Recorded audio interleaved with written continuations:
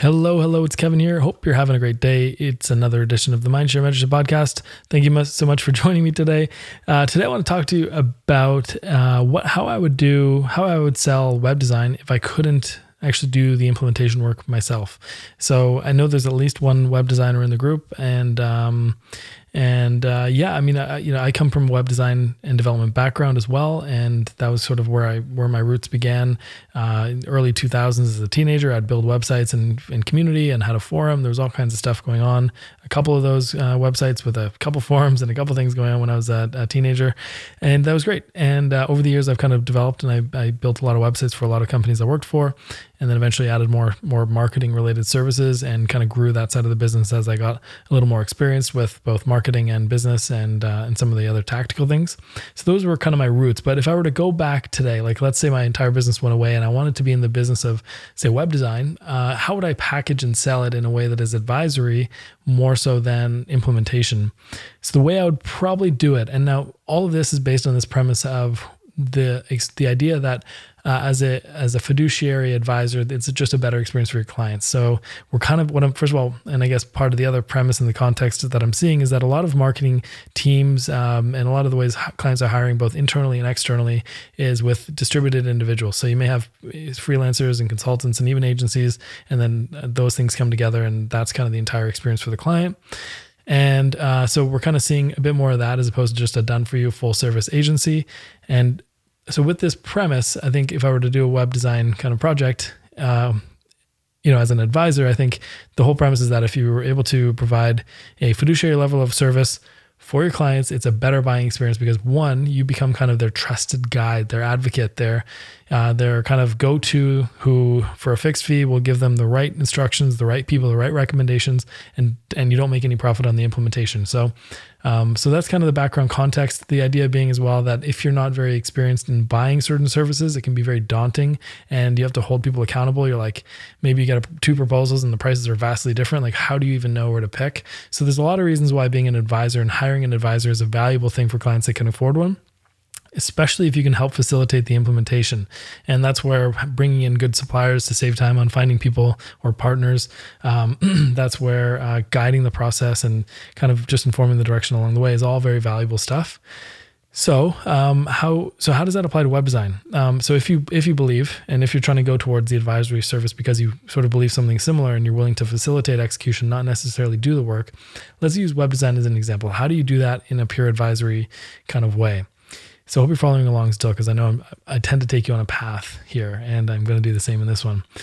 So really, there's a couple things. One is really people aren't hiring you for a new website. They're hiring you for a business result. So what I would start with is the strategy piece and say, well, what are your goals? Who is your target market? What are you trying to communicate? How's your positioning? And I would really add a lot of strategic marketing stuff to the equation. And that way, when you do put pixels to the wall, if you will, you're going to do it in a way that is intentional and well designed and meets business objectives as opposed to just do website design for the sake of website design.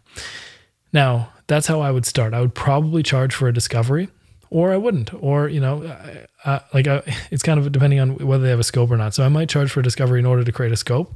And that lets clients figure out, okay, first of all, this guy understands my business. He's asked some questions, done some research, gotten clear on our goals, gotten clear on everything, figured out a scope, and basically has helped devise a scope of work that we can then take out, shop around, and come to kind of some price for the rest of the project on.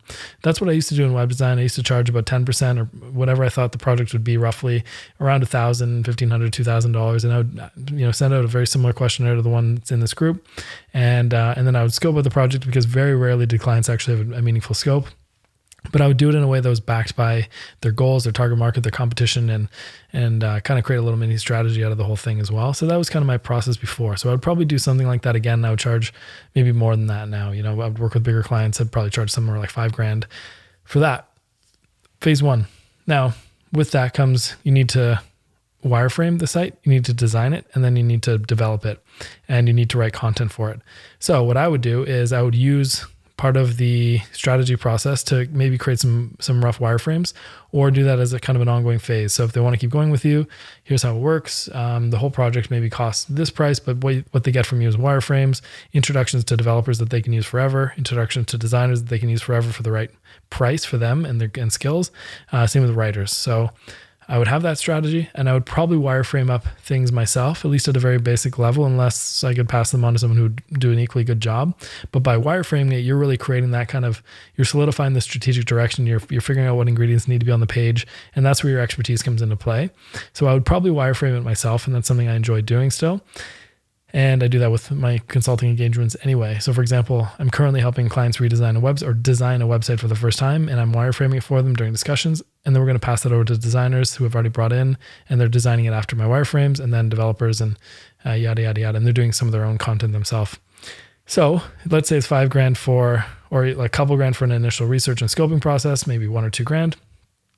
Maybe the next phase is like an ongoing retainer, and or a fixed fee for the entire project. Let's call it $10,000. So you wireframe, that's probably the better way to do it, by the way, fixed fee.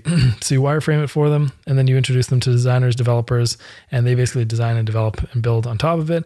And you basically kind of put them in touch with the client, but you're kind of half coordinating, depending on your level of engagement, either half coordinating or just kind of or sort of loosely directing the whole thing.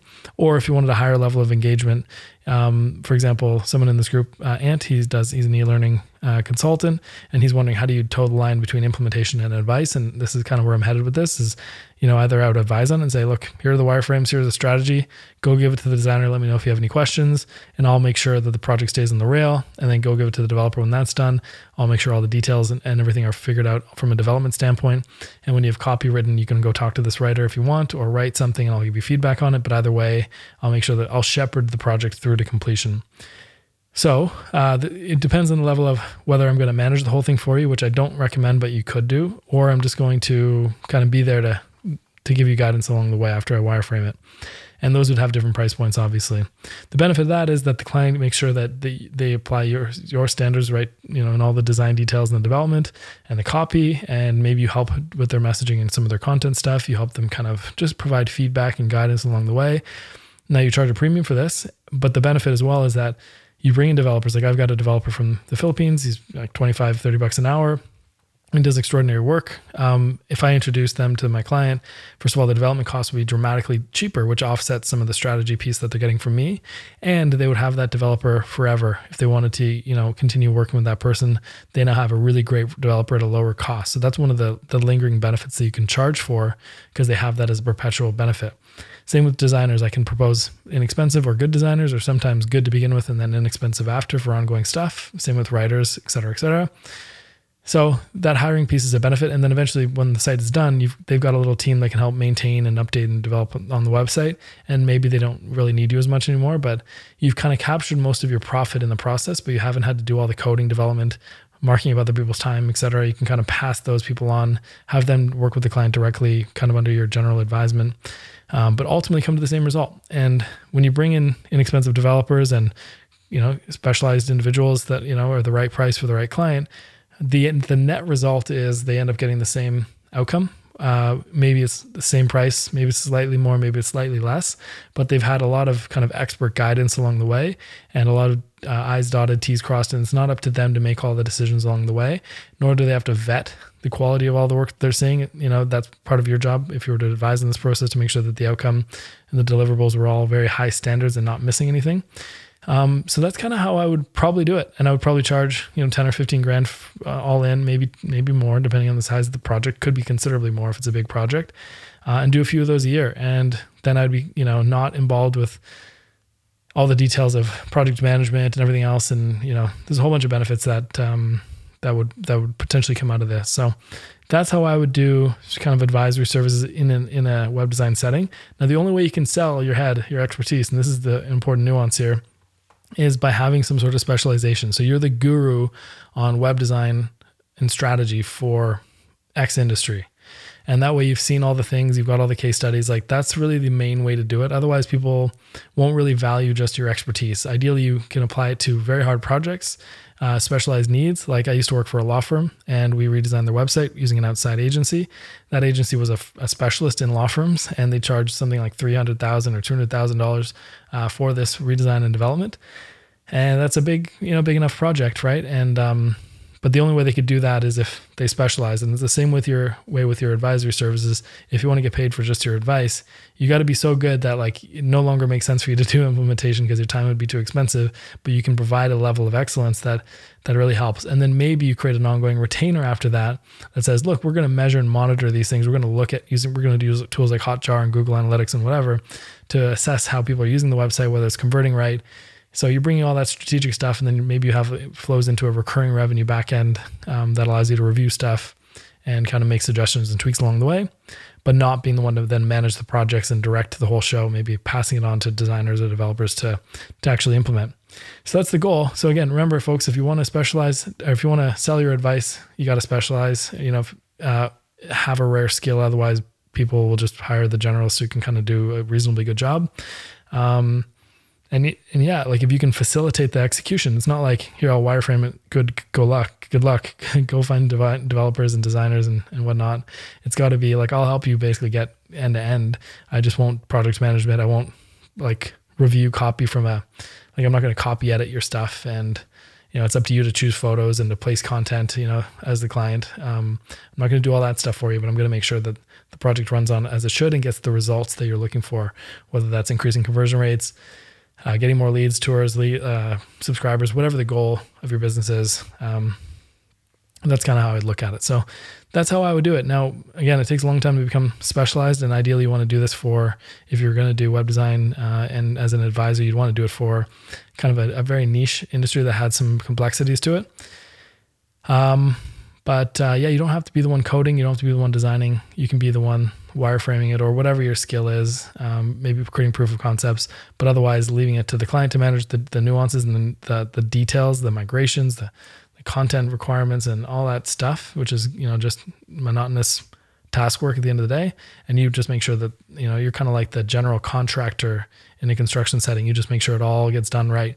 Your reputation's on the line, but the benefit is they get a site that's way better than any one agency or freelancer or anything could do. And you get to charge a higher effectively hourly rate. And then later you can package that methodology into some sort of a product or info product that you can sell at scale.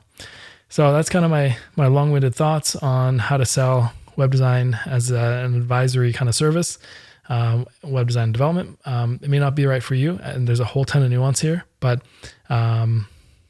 yeah, like it can be really an extraordinary way to kind of create more leverage. Or if maybe you're too busy and you say, hey, I can refer you to another agency. They'll get you through most of the process. But what you can do is I'll charge $5,000 and I'll kind of go through the strategy process with you and then sort of be around for the project. You can ask questions as needed, but otherwise 1 or 2 or 3 different agencies or people will do the job for you. If you're good and trusted, people will pay that extra premium because you're going to help keep their costs down, do only the right things, and then kind of avoid mistakes. And that's a really big factor as well. So I hope that helps. I'm curious to hear. I'm going to, put this out there and see if anybody resonates with this, but it kind of applies to any implementation you do. There is an advisory portion. In order to do that, you have to remain neutral. You have to be specialized, which means you can't be incentivized by, differently by a $30,000 or $40,000 implementation. You make your money on the fixed fee. That's the fiduciary standard. And obviously working in the client's best interest. And then I don't know what the last piece was, but I hope this helps. I'll sign off for now, and I look forward to talking to you again soon. Bye.